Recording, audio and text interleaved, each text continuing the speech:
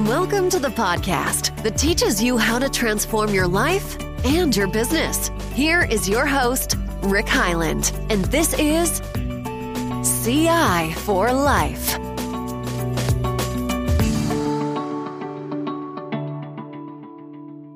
Hey, welcome to another CI for Life podcast. I am Rick Hyland. I am here with a very special guest, Peter Anthony, who's the managing partner of Meta Consulting, coming all the way from Sydney, Australia.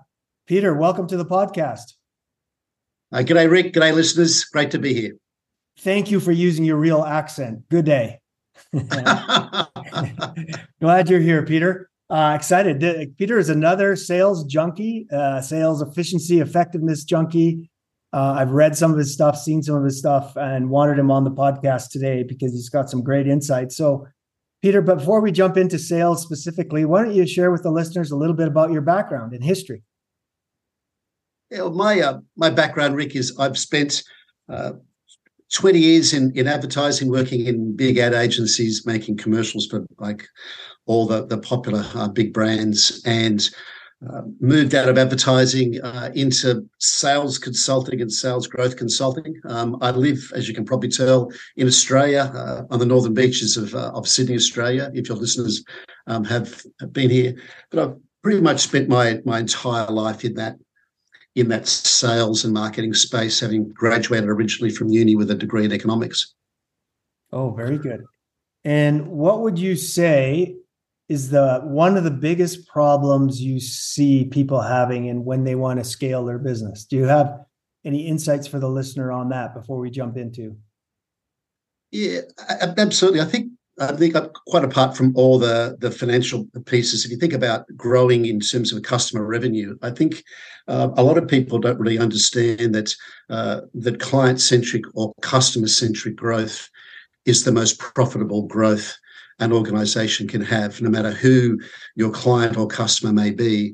It's really a matter of identifying who that ideal avatar customer client may be, and focusing the business on being ideal for them or being an ideal answer for the particular problem or issue that they may have. And all the research that I've seen suggests that gives you profitable sales growth, and it also generates what they're calling customer advocacy, because the research is suggesting about 80% of customers who are satisfied with what you're doing are happy to go and get a service or a product from somebody else. So it's about creating that advocacy relationship, being ideal for them. And as it becomes more ideal and more customer-centric, the profitable growth results from that. Yeah. So you're an advertising man. Originally, yes, that's true. Yes. And now a sales growth coach. Yes. Is traditional advertising dead? I know that's a harsh term, but does it have select uses? Based on your answer, which I completely agree with, that it has to be targeted, right, to your avatar customer and their needs, and targeted advertising to their needs and that avatar customer. So is traditional advertising dead, or you just got to make sure it's targeted? What's your insight on that, Peter? I think the advertising itself is not dead. There's still a huge demand for brand advertising. I think what is dead is the traditional channels. When I was working in advertising, the big channel was television, in television shows and like big programs. So the biggest program in the league is the Super Bowl, if you like. That's the biggest program in the league of advertisers, and that's why it was most expensive to advertise in. Now you've got to build a brand across a lot of different micro platforms. You could be doing anything from Facebook, right through to any other social media platform your particular clients or customers may be on. So the brand stays the same. It's more fragmented in terms of how it's delivered. And I think that the messages now, because there's so many fragmented ways or vehicles you can deliver your message in, you can get more granular in how that message is articulated. Like just say, for example, if I'm selling motor cars, I'm selling Toyota motor cars, I might articulate that message different to, say, a mum than a dad, or a younger driver to an older driver. Same motor car, but I might articulate it different. And I can, because I can use a different social media delivery platform to make that happen. So the delivery mechanism has changed, but I think the fundamentals are the same: making the brand relevant to the consumer or customer, and then translating that brand into a sale through effective sales relationships, whether that's one-on-many or one-on-one. Does that make sense? Yeah, that does. Yeah, the delivery, it's got to be targeted based on their pain points and their ideal needs. And to your point, if you're going after 4 different niches or segments, you can have specific ads in one of those delivery mechanisms that specifically speak to those, not generalities, right? Exactly. So if you're after a younger audience, for example, you could be on TikTok, for example. So you'd be delivering a different sort of message to a different sort of consumer. I guess the challenge now in marketing is to still have one consistent overarching brand that is communicated differently to your different subgroups.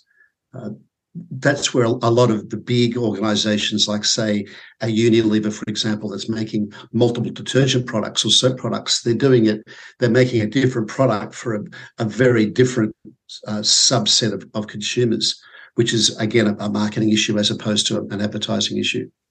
Yeah, I love your ideas around more customer-centric approach. So that leads me to my next question. There's a lot of documentation around your collaborative selling approach. Can you explain that and why it works better than the traditional view? Yeah, well, initially, like most salespeople, I was taught traditional selling. And I found the more I used traditional selling, the less I sold. And so it got a bit tricky when I got married and started having a family. I'm thinking, well, there's a lot more pressure on what I'm doing right now. Yeah. And I read all the old books. I remember Tom Hopkins had to master the art of selling anything and all those power closes, and read all those and studied them. But I found, you know what? The more I tried those techniques, the more I learned them, the less I sold. And I think there was 3 reasons for that. One is that it's fake. I felt fake because I didn't feel like using power closes. It also creates distance between yourself and your customer.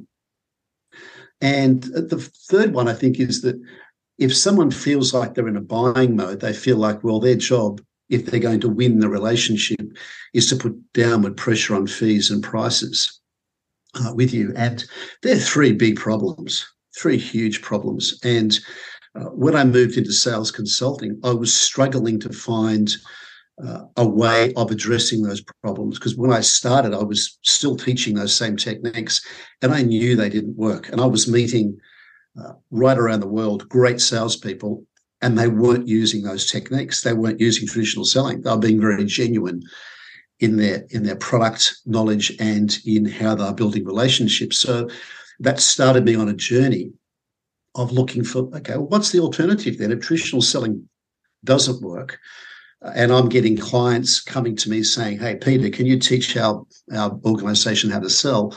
What do I do? Because I felt fake too, Rick. I felt like, well, I'm going to teach these people something I know that doesn't work. So it feels like no matter how many children you might have, how many families you're going to support, you think, I don't want to live that way. It's just not a great way of taking somebody's money. Yeah. So what did you move to? What did you find out? What I found out was I started doing a lot of reading, and what I found was that collaborative relationships were ones that left both people better off. I looked at work from people like Elinor Ostrom, who won a Nobel Prize in economics for her work on pro-social collaboration. Look at work from people like Rachel Butzman in the collaborative economy. And I thought that maybe something's in this collaboration piece. We know collaborative cultures work well. We know collaborative teams get better results than non-collaborative teams. But I'm thinking, can we have a collaborative conversation? Can you have a collaborative sales conversation? And if so, what would it look like? We know there's great reasons to do that. And if so, what would it look like? And over a period of almost a decade, Rick, I developed what I call these 6 moments that matter in a conversation that will dramatically change the outcomes for both people. Because one of the huge beauties of this approach is that both people end up better off. Like in a traditional sales model, the salesperson wins and the buyer may not. And that often like ring bells in offices when a person made a great big sale. It was almost as if the more fake it was, the louder the bell rang. But in a collaborative approach, you both end up better off.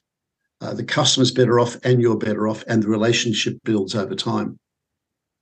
So that's how it happened. That's how it happened. And a lot of it was just financial necessity because I was supporting a family and needed to find a way of doing this. So what are the 6 moments? You've got very well, now everyone's anticipating these. You're going to read the book first. Everyone's going to buy a book. I'll just leave you on the end of the cliff. No, not at all. Not at all. Well, I called the book, surprisingly enough, I called the book Collaborate-Abra because I thought there's magic in collaboration. Oh. So I thought the collaboration, magic, abracadabra, I thought Collaborate-Abra, the magic of collaborative conversations. So to give people a feel that, hey, there is some magic here. It's not trickery, but there is magic when you do it well. Let's talk about those 6 moments. The first is clearly before the conversation takes place, you want to have very clear in your mind what the goal is for the conversation. And we divide the goals into 3 different alternatives, if you like. The first alternative is how is this person going to feel differently at the end of my conversation? Are they going to feel more comfortable? Are they going to feel more confident?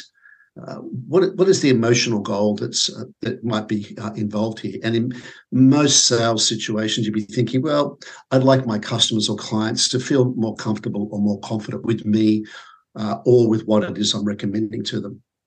The second part of goals is about saying, well, I might need or think about them changing how they're thinking because they're thinking about a competitor's offering or product, for example, and thinking that works better than what I can suggest. And maybe there's something they don't know. I need to educate them in that space. So it's a thinking goal. Or it might be a doing goal. It could be something that they're doing that like a procedure they're following or a process that they're following that they may need to change because you've got a process or a technology that can help them achieve their outcomes better. So you're thinking about, before the conversation starts, what's going to be different at the end of the conversation from the beginning, and particularly with a benefit in mind for them, which I guess assumes that you understand what their environment is before the conversation starts. If you don't, the goal for the conversation might be for you to understand their environment, or you understand how they make decisions, to understand, for big sales, what decision makers are involved and what criteria that they use. So there's always going to be a goal, and the goal is going to give the conversation some energy, and it's going to keep it on track.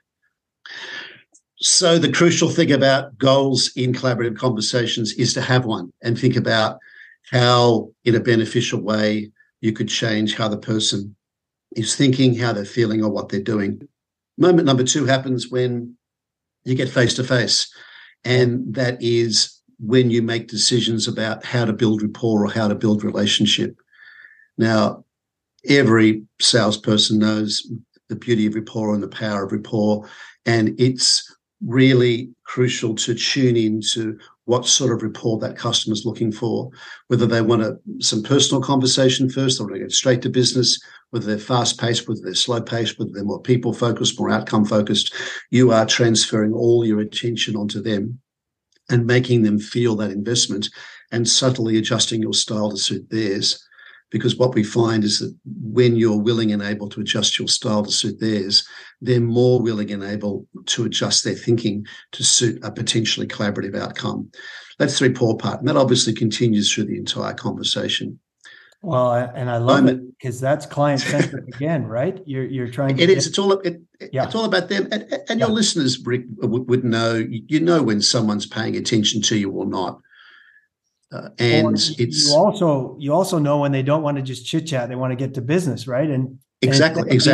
Instead of being offended, take that as your tip, your hint, to be more centric to them and their needs versus what you want to do. Yeah, exactly. So you are presenting a different version of yourself and being led by them, and that continues through the conversation. Okay. And then, so moment 3 could happen 30 seconds into the conversation. It might be 20 minutes into the conversation. Moment 3 is about when you take the lead and you give the conversation some structure. Okay. And what you're doing here is you're answering 4 primary questions. And you may have done this already by email or by a conversation and setting up the meeting that you're having with the person. And those 4 primary questions are, why is the meeting taking place? Like, why is this conversation taking place? What benefit are we going to get from it? The second question is, what outcome are we looking towards achieving? And this is going to reflect the goal that you thought about before the conversation's taking place. Yeah. The third is how we plan to arrive at that outcome, like how are we going to structure this conversation, but give it some process. And the final piece is the so what questions. So what's going to happen next after this conversation? So this conversation becomes part of an overall relationship that we're developing together, because we know the quality of relationships is the quality of the conversations that we have with people. So that's moment number 3. Leading the conversation or giving it some structure, not dominating it, not telling them what the structure is going to be, but discussing this part with them. That's moment 3. Does that make sense, Rick? Yeah, just on that one, Peter, if I could comment and get your thoughts on it. But I agree completely. And one way to do this is what I call contracting, right? Is to say, hey, we have 45 minutes. Is that correct? Good. Okay. Yeah. 45 minutes. All right. Here's what I'm proposing as the agenda in the 45 minutes, and tell me if you want to add anything, take anything away, or what. And then that allows you to go through what you were, why we're having this call. Here's the 4 points we want to cover. And then at the end, I'd like to talk about next steps or a win-win if there is one. How does that sound for the use of our 45 minutes? Does that work for you? Yeah, that's great. Carry on. Okay. Absolutely. Yeah, right. So if you contract with them, you're not dominating them. You're asking for your input, but you're guiding it. They want leadership and they want guide. They just don't want to be dominated, right? So you're guiding the conversation to how to use it, so that you don't spend the whole 45 minutes talking about the Australian rules football team in Sydney that lost. So, right? You want to add a little bit of structure. Yeah, you do. And it's really interesting. The more senior the person is that you're meeting, the more structure is required. And often these senior execs that I get to meet with, they're going from one back often, and they may not have fully prepared their minds for the conversation that you're having with them. So it's useful just to remind them, quite respectfully, here's the reason we're meeting, Rick. Here's the sort of outcome that would be useful for us to achieve. Here is a useful agenda, and what that will mean after our conversation is this may or may not happen, and get their approval on that. And that's really useful. Get some structure. Yep. Then we move into moment number 4, which is about understanding, and this is potentially the most important moment. This is the moment when you are understanding how they're thinking or how they're making decisions about what it is that you're proposing. Now, often I see in a lot of the clients I work with, and I'm working across 12 different countries, so I see a lot of different way different people do things. I often see people will pull a slide deck out now and present something to the person. Like pull up a laptop or pull out a slide deck, open PowerPoint, and here comes the pitch, right? And you think, well, hold it. Let's not pitch anything yet. I like what Stephen Covey suggested in the 7 Habits of Highly Effective People when he said, seek first to understand, seeking to be understood. So this moment is about understanding how they are making a decision or how they're thinking about making a decision with regards to the topic that you're discussing. Yep. And there's 4 parts of that we talk about in the book. The first, obviously, is what their decision-making criteria are. Like, what sort of factors, what sort of criteria are you using here in making a decision, that's selling 101. Part 2 is to say, well, what order are those in? What's the most important and least most important? And if you're with someone very direct, they'll have the most important one first. Someone very indirect, the most important one might be last. That's the first 2 parts. The third part is one I really enjoy, which is, what does each of those mean for you? So they've got decision criteria. They might say, well, I want this solution to be cost effective. Well, what does cost effective mean for you, Rick? So we can ensure that we really hit the sweet spot as far as you're concerned.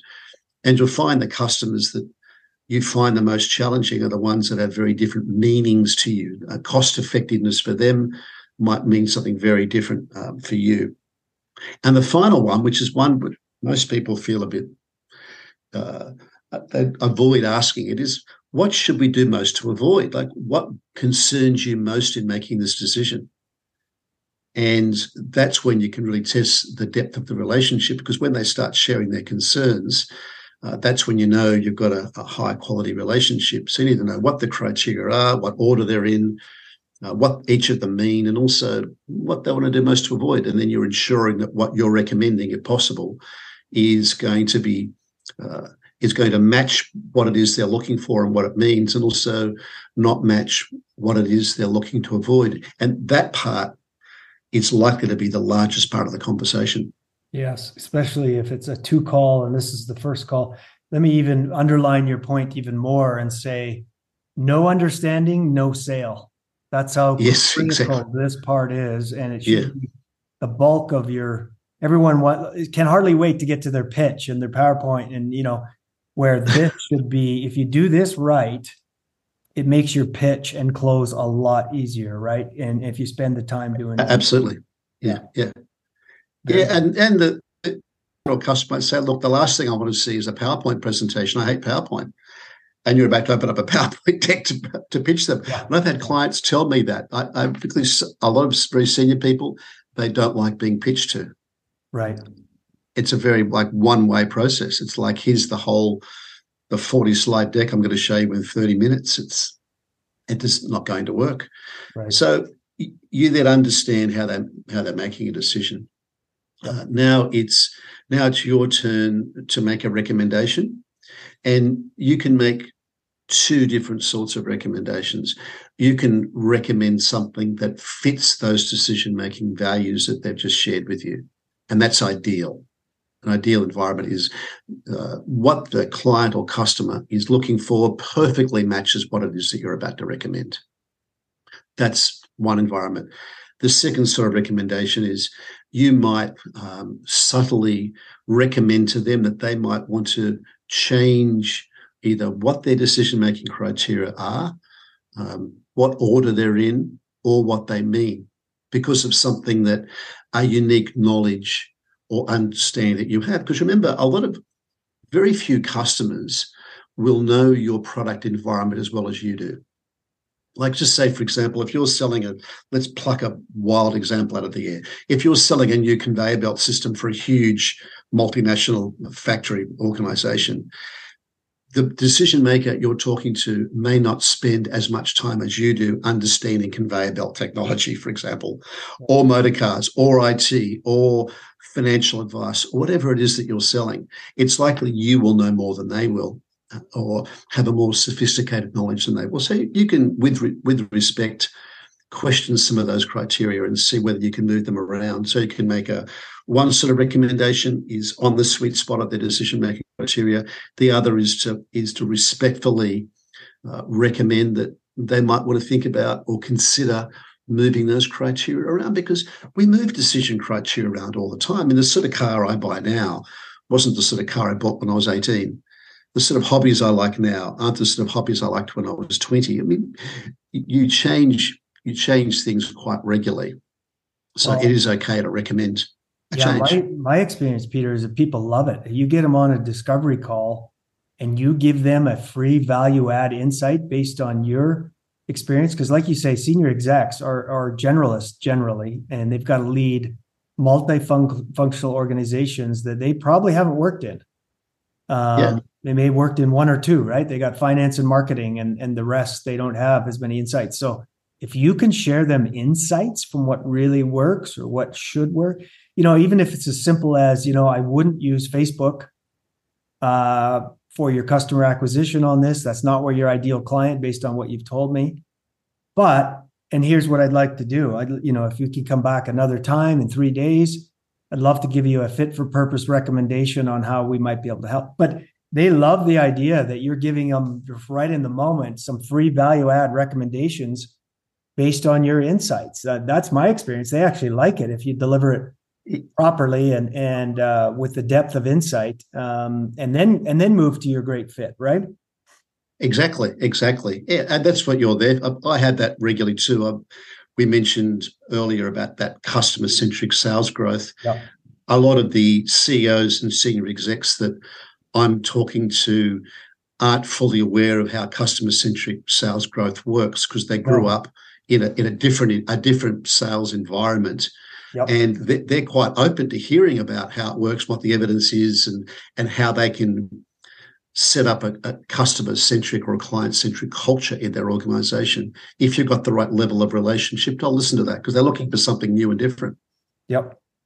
And they appreciate that you're already, giving some value-added advice without even being paid yet. That kind of builds the relationship as well. But yeah, okay, very good. Love this. Exactly.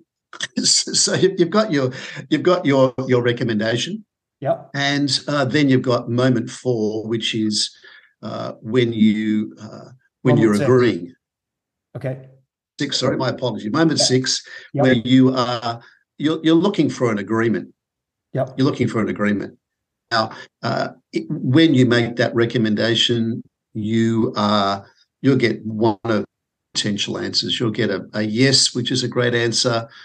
You'll get a no, which is a better answer, or you'll get a maybe, somewhere in the middle. Now, the reason I say no is a great answer is not old school selling, which says, bring on the no so I can use all my closes. No, I like no. If it's a genuine, honest no, that's often a useful answer to get because too often I find there's almost like a subtle faking going on, like the salesperson fakes the almost an illusion that this sale is progressing and the customer pretends that it's progressing too. And both of them really know it's not going anywhere, but that might take months before it finally comes to that environment where it doesn't go forward. So I like to know early. If there's a deal-breaking reason why I can't progress, let's find that out early so neither of us start pretending. So you've got your yes, you've got your no, you've got your maybe. If there's a maybe, we just recommend a simple negotiating approach where you can arrive at a yes that's worth having for both of you, for both you and the client or customer, because our intention here is to collaborate, to see if we can find a way that leaves us both better off. And you're very deliberate about that. You're not tricking people about this. You say, look, I'm into a collaborative relationship. That's the approach that we take here in our organization. And this is the spirit of the conversation that we're having. So that's moment number 6. Now, those moments might all happen in one conversation. You might not get to fully agree on what that recommendation may look like. That might take 2 or 3 conversations, yep. But you're always agreeing on a next step. And ideally, you're building this sort of relevance and relationship with the customers and clients that you're working with so that you do get that next step. They are excited to talk to you again because you've demonstrated real and unique value to them. Because when I look at client research, I saw some last year. I won't say who the client was, but a globally recognized sales CRM organization. And they surveyed their clients and customers, and they said, what's the number one thing you're looking for in a sales relationship with us? And the number one answer was, I want someone who demonstrates a unique understanding of my needs and my environment. So the main thing they're looking for is someone to understand them, demonstrate a unique understanding of them and have a unique relationship. And that's what will give you the margin you're looking for in the sales process. Plus, that's going to make the relationship grow and expand over time. Yeah, 2 comments to this. I'd like your comment on both. Let me start with the first one. Charles Green wrote, that influenced me many years ago, a couple of books, and they all had to do with trust-based selling. It reminds me a lot of where you're going with your collaborative approach. It's not traditional. It's not always be closing. And it's this idea, I think is even his definition of trust-based selling is doing what's best for the customer every time. Even if it's against your quota, you've got the end of the quarter is coming up and you really got to get it as a sales rep or sales manager. But his point is if you do what's in their best interests every time over the long run, you will have more than enough growth. We can't predict whether it comes in your quarterly allotment or not, but the point is, if you're building trust, if you're being collaborative, if you have a relationship of trust, you'll get more sales if you do what's best for them, not what's best for your quota. Does that ring true? Does that tie in nicely to your collaborative approach? It definitely does, Rick. And what I recommend is you in a sales relationship. I have clients that didn't buy from me for 2 years. And when they did, they bought large because they appreciated how I treated that relationship. And the long-term value of a customer is crucial. And it is all about trust. And the three of the intentions that we talk about in Collaborate and this magic of collaborative selling, obviously collaboration is one. The second intention is being authentic and genuine, which to your point. And the third is being optimistic, because clients are looking for an optimistic relationship. They're coming to you. They've either got a problem or they've got something that could be better in the future, and they're looking for a better future with you. There's a lot of good work from people like Martin Seligman and others, Chris Shaw, around how that more optimistic explanatory style is something that the clients and customers will engage with. So I'm 100% behind trust, which again, circling the beginning of our conversation, Rick, is the opposite of traditional selling, which is like trick them, close them. Yep. It's not like that. No, I love it. I love that and I think most of us are moving away from the traditional, I'm going to use car salesman to closing no matter what, right? To figuring out their needs. And if that doesn't come in the timeline I needed, well, so be it. But if long-term you get the reputation of doing what's best for your client, I like your success long-term, right? Absolutely. And the interesting thing too is often we forget that customers know customers. I mean, if I go to a car dealership and I'm treated really well, when I buy a car and I'm really happy with the service, I'm going to tell all my friends. So that salesperson, she now has a salesperson in me working for her, telling all my friends how great she is and how you should go to see her to buy a new car. So it's people tend to hang around in tribes of people that are just like them. So if I'm a client that's happy with you and you've treated me well, that I'm really happy with your service and what you've done with me, I'll be bragging about what a great relationship it is. And I'm now part of your sales team. Yep. And they'll do it more effectively than you will, because if they're talking to their trusted group, they already have trust. Right? If they're exactly. You can use their trust. You can pseudo use that trust to do what's best and close a deal. Exactly. That's internal as well as it's their internal colleagues and stakeholders in the organization. It's also their friends and buddies. Like they could be playing golf with them, or they're going to a football match with them, or they could be in a mother's group with them, and they'll be telling their friends about their network, about you, and about how happy they are with what it is that you did.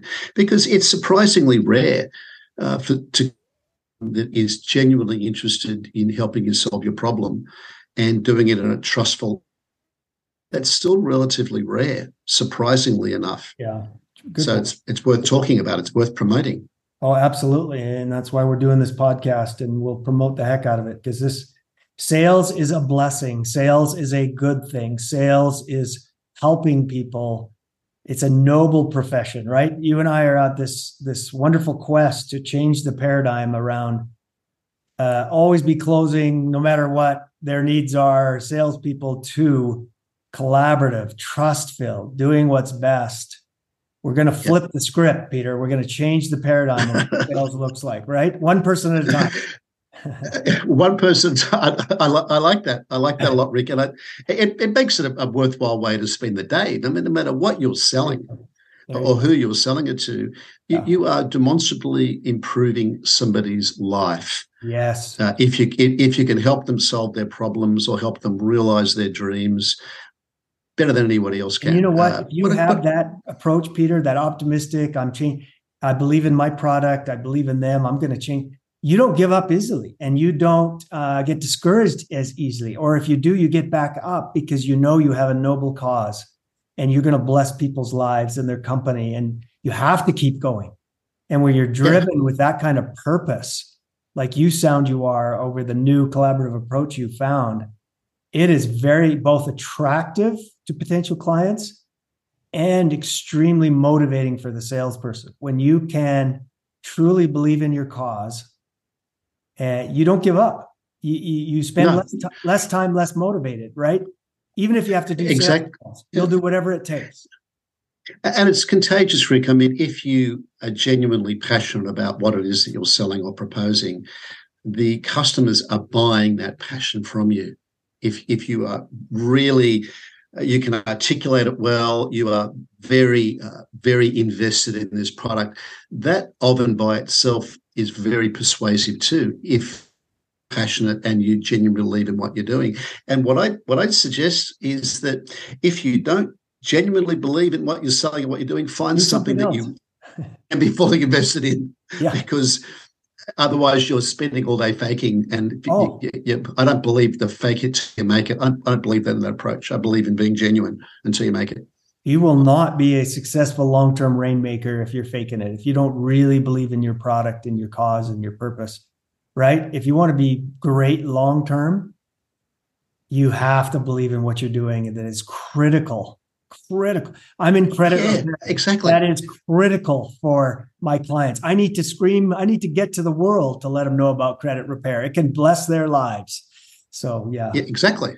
Yeah. I've got, and it's almost like being evangelical about what it is that you're doing. It almost reaches that level.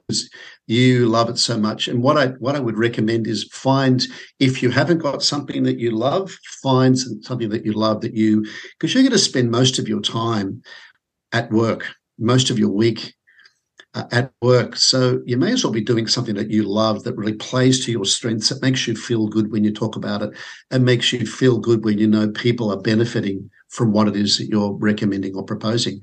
That's the good life. Oh, that is really good, Peter. So Peter Anthony, managing partner for Meta Consulting.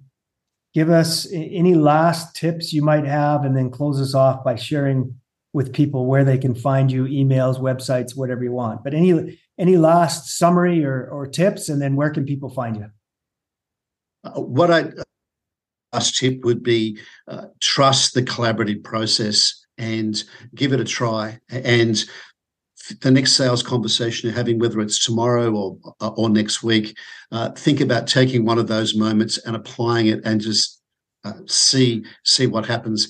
If people are looking for me, the easiest place to find me, whether that's online or on LinkedIn, just type into LinkedIn or into Google Peter Anthony Consulting, or Collabradabra, which rhymes with abracadabra.